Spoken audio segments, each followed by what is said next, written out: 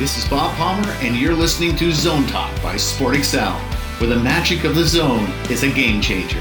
In every episode, we dive into the lives of high performers and learn their amazing strategies so that you can take leadership of your game, your team, and your life. Welcome, Jessica Zelinka, to Zone Talk. Jessica is a Canadian heptathlete, 100-meter hurdler, and coach. She was the gold medalist at the 2007 Pan Am Games, silver in the 2010 Commonwealth Games, and repeated her silver medal at the 2014 Commonwealth Games. She finished fourth in the Olympic Games in Beijing, sixth in London. Between those two games, she gave birth to her daughter, Annika. Welcome, Jessica. Hello, Bob.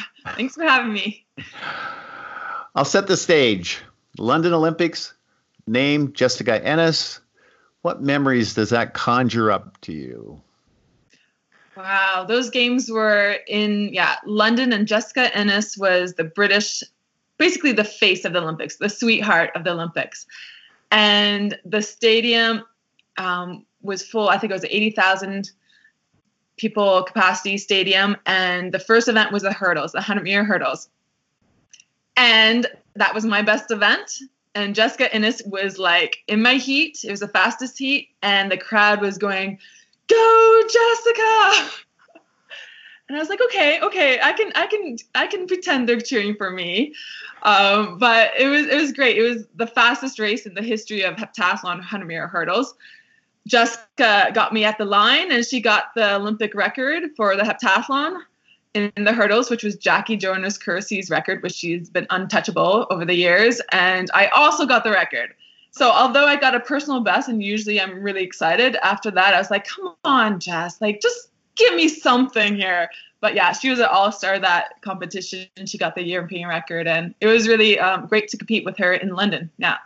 So how'd you deal with that moving on? How'd you get over that? What did you, how'd you, I guess, pull yourself together to get rid of that self-talk?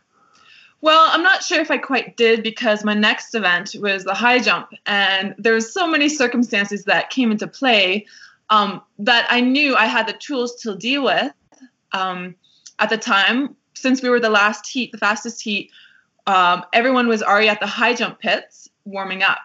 Our bags were not there. We need to change shoes, spikes, so we can't warm up until we get our spikes. So everyone's already going over the bars, got their marks down, and we're waiting for our bags. They're like, "We'll have to escort you guys back to the change room to get your bags. They were put there instead by accident." So we walked it's a huge stadium. We walked all the way to the change room. Bags weren't there. Walked all the way back. Bags are there. Everyone's sitting down waiting for us to warm up. And so that was the one thing. And then my coach was there, and he's like, "Jess, why are you stressing out?" I'm like, I didn't think I was stressing out. I'm actually pretty fine. I don't need much of a warm up. And now we have the pits to ourselves, and we can just like get it down and get going.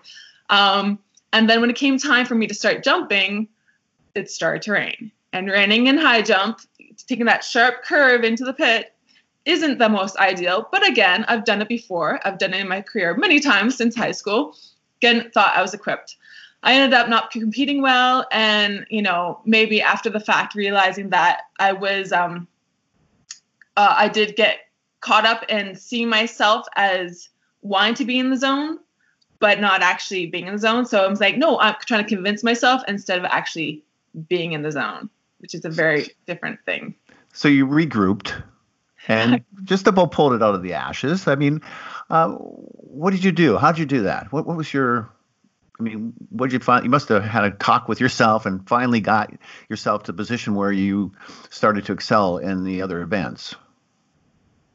I did. With heptathlon, you really have to, and I learned this from you, Bob, in our sessions, where you got to put the new hat on, right? So you go to hurdles, you have the the hurdle hat on. Go to high jump. You're a high jumper now.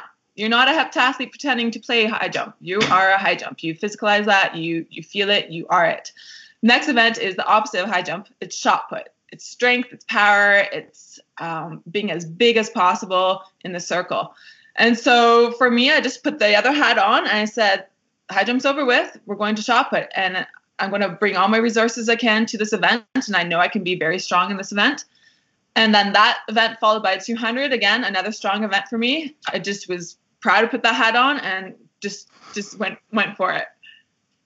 So the more you can let go in the heptathlon, the more you can actually like leave it behind and go into the new position, the new role, step into it.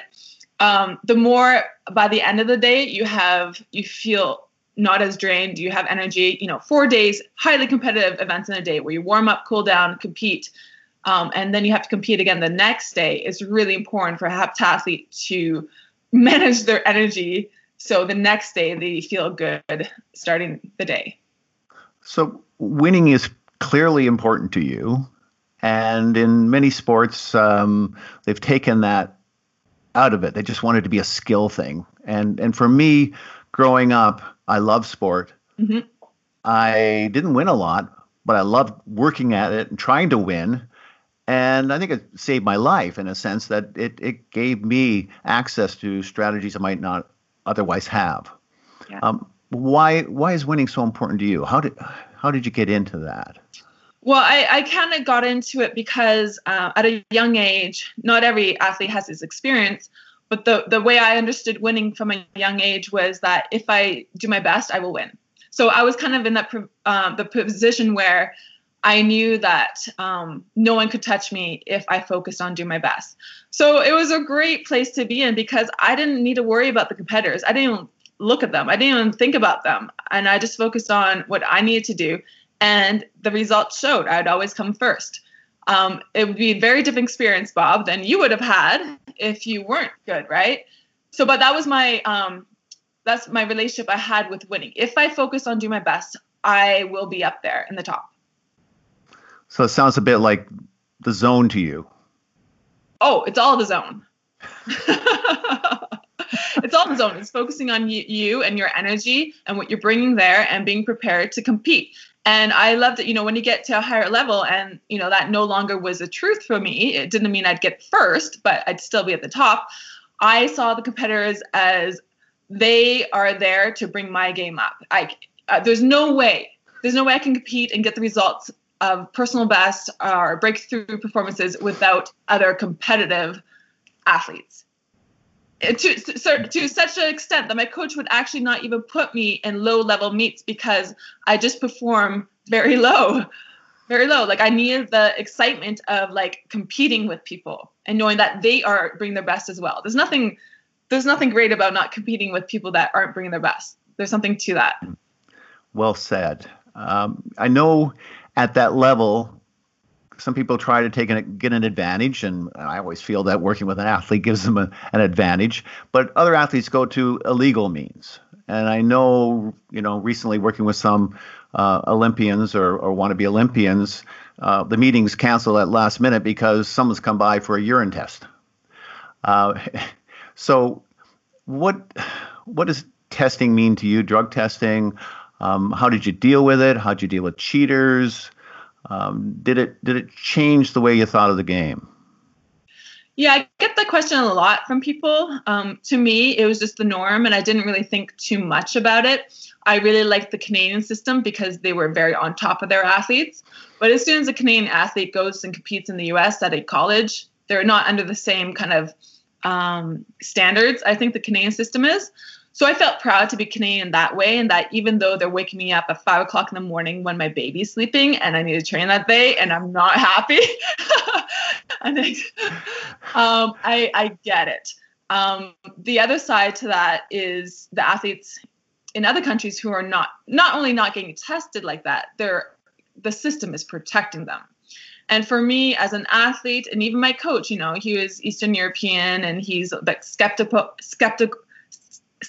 about some of the countries and the athletes. For me, I couldn't control that. That was outside my control. So I would really I'd tell him sometimes like Les, I don't want to hear it. I don't care if you think this athlete's on drugs. It's not going to help me. When I line up against them at the start line, me thinking they're on drugs is not going to help my performance. So in that way, I kept myself very naive to it, very didn't think about it, didn't get caught up in the drama. And the funny thing is, on forums, especially like cycling forums around the Olympics, when people start to pay attention, people were actually talking about me about like, oh, she's on drugs. She must not get her period. And they don't know I had a baby and everything. And I was shocked to see that because I take so much pride in doing things cleanly. And just because my physique shows that I'm in great shape, doesn't mean I'm taking drugs. So even though like athletes are clean, a lot of us are like, a lot of people think that we're all taking drugs, like the whole Ben Johnson thing, like everyone in the finals was taking drugs. As an athlete, I couldn't believe that. I did not buy into that belief. I believe some of the best athletes I competed with, like Jess Innes and Carolina Kloof over the years, they were clean. And I believe that, then that's what kept me going, thinking I could be one of the best. So there is that person in the lane next to you who's got a reputation for, cheating the system. I mean, besides just trying to block them out, what was your strategy? How did you deal with that? Not only did they have a reputation, some athletes actually were caught doping, and then they only had a 2-year ban, so they came back. So there was athletes who I knew had the reputation and have done it and still are benefiting from doing it even 2 years ago. And I think the way I just focused on myself. I felt the trigger, seeing them and saying like, you shouldn't be here. You cheated. You shouldn't be here. It does affect you. You can't just ignore that. But going into it, I knew who I was going to compete against. And I knew they're going to show up again. And I knew my best was going to beat theirs, even if they were cheating. And there's something to that, like to be able to beat people who cheat. Like, come on, can't get better than that. Bring it on. Yeah. So at this high level of competition that you're at, injuries happen. And I know you have a story about, a plantar fasciitis or injury that you had that just, provoked you to even try work harder. How did you deal with that kind of stuff happening all the time?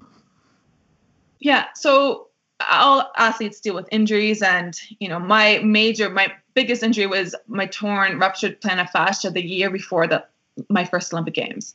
So I had not qualified for the 2004 Olympics, almost quit, was devastated, committed to another 4 years. I was still pretty young and naive, and thought it was supposed to be easy, I guess. And the year before, I tore my plantar fascia, and at that point, it didn't faze me like it would have maybe in 2004. I knew I was going to be at the next Olympics. And I had to forget everything I had planned ahead of time in terms of the physical and focus on the things I could in the moment. So that was my rehab and revamping a plan, focusing on the mental game of things. And that too, like when I'm competing against people who may be on drugs, it's not all physical. It's so much more than physical. So I know I can look at them and be like, well, I do other things that is like taking drugs. So, oh yeah. So, but in terms of that, I think there still needs to be a major shift in the sporting world where there's so much focus still on the physical and not realizing how much can be done off the field that can enhance that can make all that hard work less difficult, more in alignment to you as an athlete, more with flow and seeing results quicker. I remember one of your 100-meter hurdle races, and right at the beginning, you were in the zone, which I can tell, and you let out a ki, like a little karate. You jumped up and let out this ki. Well, the result was, and I don't know, I doubt it was intentional. I mean, you were just in the zone, but the result was there were 2 missed starts or false starts by the other competitors in the race. And with both of those false starts, you didn't even flinch a muscle. No. Yeah, there's something really neat when you are in your not only zone, but at the race you're talking about was when I won the Olympic trials and against Olympic hurlers, and I was a heptathlete after doing a heptathlon a couple of days before, and it was a bit of a surreal experience where I was in the zone, but I could play within it. And it's not always like that. Sometimes you're in the zone and you get the competition, you get the performance, and then you just kind of like made it through, right? This time I felt like I could play being in the zone. So I was aware of the people around me, and I was like, this girl is not going to do well. And I was almost like anticipating a false start. Like I knew that things were off, and I knew that I had this amazing bubble that extended out. I was protected within it, but it was extending out and affecting the other athletes because the other athletes didn't have their bubbles protecting them, right? You can call that zone, you can call that energy. For me, it just felt like my bubble was out, but I wasn't being affected by other people's energy. So it was a really fun, that was like such a fun race. And I won. I got a personal best, and I made it to the Olympics in the 100 meter, and I made it into the finals in the 100 meter. So once you get really good at the zone, you realize that you don't need to like hold on to it for dear life like it's going to go again. Like the more comfortable you get with playing with it, and even day-to-day life, the more you realize that you can tap into it without the trying, without the effort. That's the whole point. It's without the efforting. So you had to come back after having a daughter. Mm-hmm. It was probably a lot of women listening to this podcast are, career athletes, and they're thinking ahead, thinking of families. How did you work that into being a professional, really? Yeah, I had to add another hat to my roles, which was mother. And what ended up happening is it almost happened, first of all, by survival, just in trying to maintain my energy between motherhood and training. I took time to get back to training. But when I went to the track, I was the track athlete. I wasn't even like the mother coming back from a baby track athlete. Like it showed in my in my training when I couldn't even do 2 push-ups the first day I was back. But I because I had the experience of being a high-level athlete, I wanted to remember and tap into that to accelerate my progress. So when I was there, I was the athlete, and it came back quick because I remembered. And then when I went home, I focused on my daughter and focused on being the mother and left the track behind. Now, in the past, I usually would take the track home with me, overanalyze, overdoubt myself, overthink things. It was more draining in the end. And in this way, my coach commented, he's like, I've never seen you so focused in practice before. And for me, I'm just like, oh, but I need to focus on track all the time. I'm not doing as much as I can. But it wasn't like that. It was me being able to shut it off and turn it on actually improved my training and got me back to, I was winning a silver medal at the Commonwealth Games the year later. So I remember talking to you about that time, and you were heading off to like the nationals, and you were still at the house, and suggesting that you're getting too emotional. That I was looking at from a man's eyes and saying, get the heck out of there, go get a hotel, which you said okay, but never did. How did you make that transition? Especially this was a local event. I mean, you might be going halfway around the world to an event and leaving your daughter. I actually did get a hotel. That was for the Olympic trials in Calgary. Yeah, and I got a hotel, and it was the best advice I ever got. Like, she was a baby still. Like, she was 3 and under when I was going back to Olympics. So when she cries for me or calls for me, I get that sense of like, instinct to nurture. So she was there watching from the sidelines, but even so, I was able to, once I'm in my zone, once I'm competing, I'm in Jessica athlete mode. So it was very different. But when I'm at home, I don't really want to be in that mode with her. So that was the big thing. Most of my competitions are overseas. They weren't at home, but that was a very important competition. So yeah, going to a hotel and just focusing on not feeling bad if I can't give her the attention, or if I can't be like patient with her, because it's very hard to be patient sometimes when you're ready to give it your all on the track. So let's switch you to coach mode. And the initial question really is around self-coaching.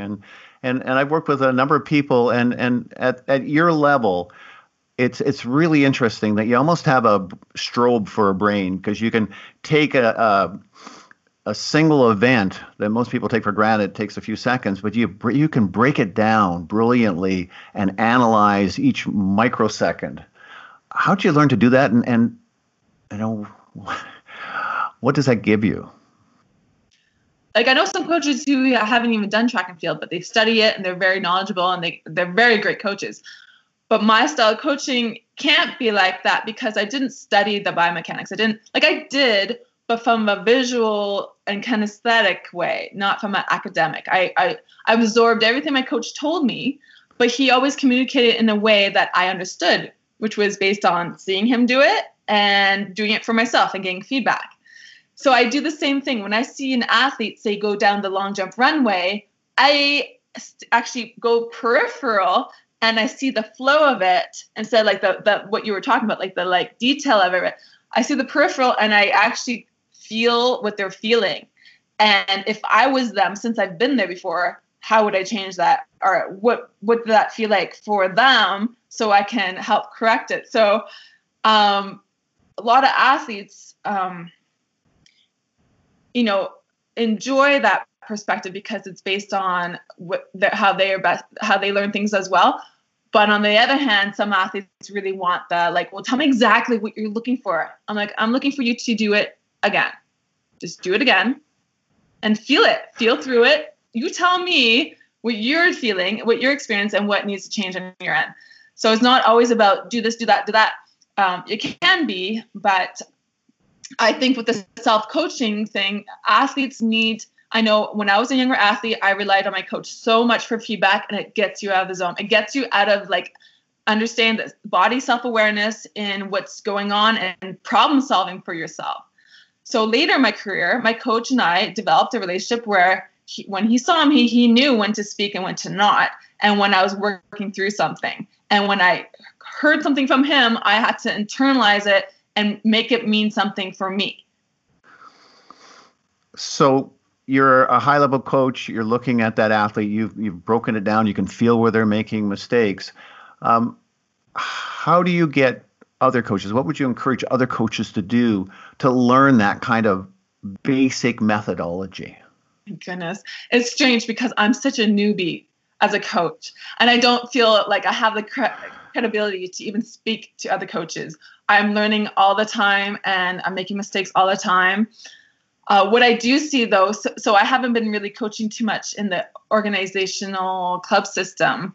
But what I see is, to actually, although I'm trying to feel what the athlete's feeling, I'm actually really detached from them as well, is the combination. I see a lot of coaches really attached to the performances of their athletes and feeling like they need to make them feel good all the time. Oh, you did good, or that's okay, it'll come. I don't feel the need to encourage them in that way. I feel like I need to empower them to be able to make mistakes and recover from them feeling better, not worse, or relying on me to feel bad, not relying on me to feel bad. So I would suggest to coaches to allow their athletes to make mistakes, give them more space in the training period to figure things out, to ask you questions instead of you telling them answers all the time, or asking them better questions for them to think for themselves. And if they're feeling down, you don't need to feel down with them. You don't need to make them feel better. That's okay. That's part of the process.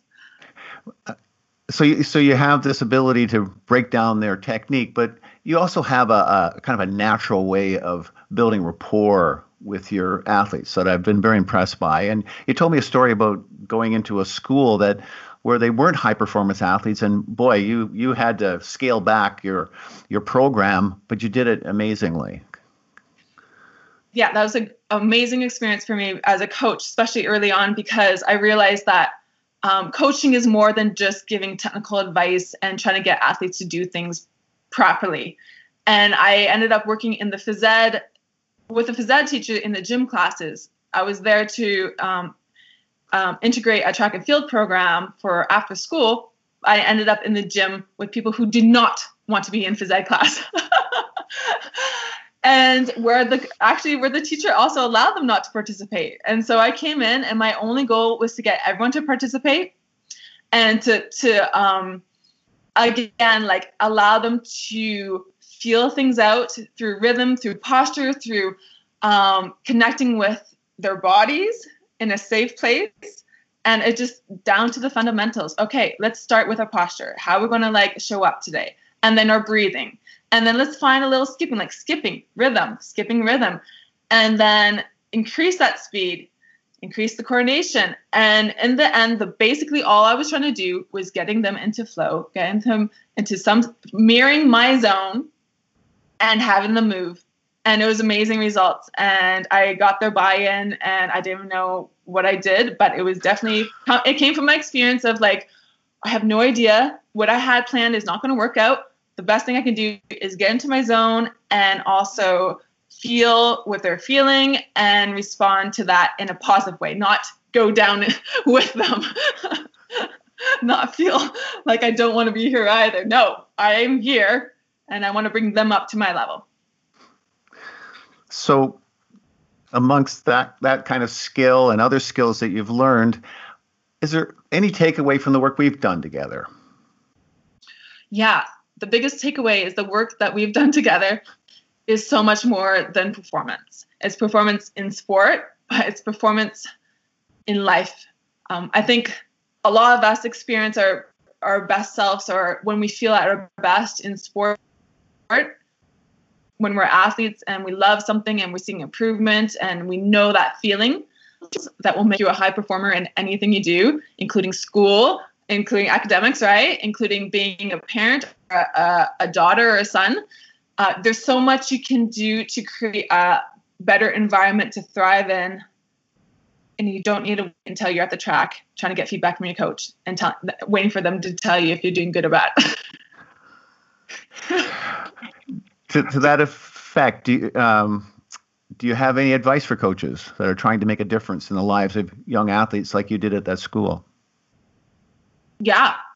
My advice would be go outside of your box and keep learning different tools and be, the sporting world is shifting, I'm telling you, and it's going towards more than just physical. So working on the how you present yourself, how you talk to your athletes, how you communicate, how you show up, and the words you use, the messaging you give, and the tactics that are more than physical. Athletes don't get that anywhere else unless they seek it on their own. And I think everyone should have access to how to perform in training, practicing training, so they don't show up the competition crossing their fingers that some magic is going to happen. The coach needs to bring that all in training. It's called planning. Intention. Yeah. Yeah. So I'm an organization. I don't have track athletes. I have a hockey team. I have a soccer team. What might be the benefits of bringing someone like you into that realm? Okay, I think I should approach this by the angle of nowadays athletes get so sports specific because the organizations really do demand a lot for competitive athletes, their time, their energy, and it all goes to competitions, to winning titles, and all that good stuff. Because let's face it, athletes need to stay engaged in the sport, and if they did fundamental work all the time, they would not be engaged and they would not make it through to the next year in sport. So bringing someone in, say, I have Sport Excel training. I'm technically certified. And very well certified. It's not about hard work. Those days are over. It's not about repetition and hard work. If you're not doing it in the performance state, the ideal performance state for the athlete, then all you're doing is reinforcing mediocre performances in training. So you can do that for 2 hours in training all you want, you'll get the same result. So bring someone fresh in and kind of giving that perspective, and that person, that coach, being able to hold the zone for them so they can really see what it feels like and they can mirror it, make it easier for them to kind of pick it up at first. And then doing some basic things that they can start implementing it, and then they can see the results they will get. So it's less technical, less sport specific, and more how do we apply these tools to training, to our daily habits, to our daily mindset. Like, so it becomes our default state. That's what we're looking for. Cool. So right now we're going through a crisis that won't be here forever, but there are a lot of athletes that are, confined in four walls. What would your advice be to them in terms of, getting through this and putting in some training within those four walls? I don't we have a global issue going on. I don't, at the athlete level, I don't think it's a crisis. I think it's the best thing that can happen to them right now. I came in, and I mean that sincerely. I came into the track club only recently, and they just finished their indoor season, and I'm looking at the athletes thinking, if they go into outdoor season like this, they're going to injure themselves. They need some real hardcore fundamental training to get the basic fitness level up. And right now, because, again, athletes want the quick win, the easy win to stay motivated, this is the time to use other things for motivation. This is the time to commit to the longer process, to the bigger picture, knowing that with pure excitement, if you do the work now, you will be in the better position than you'd ever be if you had a competitive season, this outdoor season. You'll just be doing the same things, the same patterns, the same results. But if you really commit to this, we have time. If you commit to it without the ideal conditions of needing to be in your spikes on a track with a coach, and you see results, that's confidence building right there. On that note, I think we're going to thank you for this interview. I am motivated. I am psyched by that. I think that last little speech of yours is going to show up on YouTube as the motivational piece of the decade. Thank you so much. Well, thank you so much for having me. And thank you for all the work you do for athletes. And this is the time to do the work. And this is the real work right here, right now, not in your sports specific environment. Love it. Thank you. Thanks, Bob. Bye, Jessica. Bye. This episode of Zone Talk by Sport Excel has ended.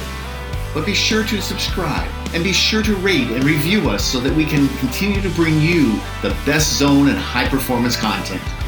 See you on the next episode.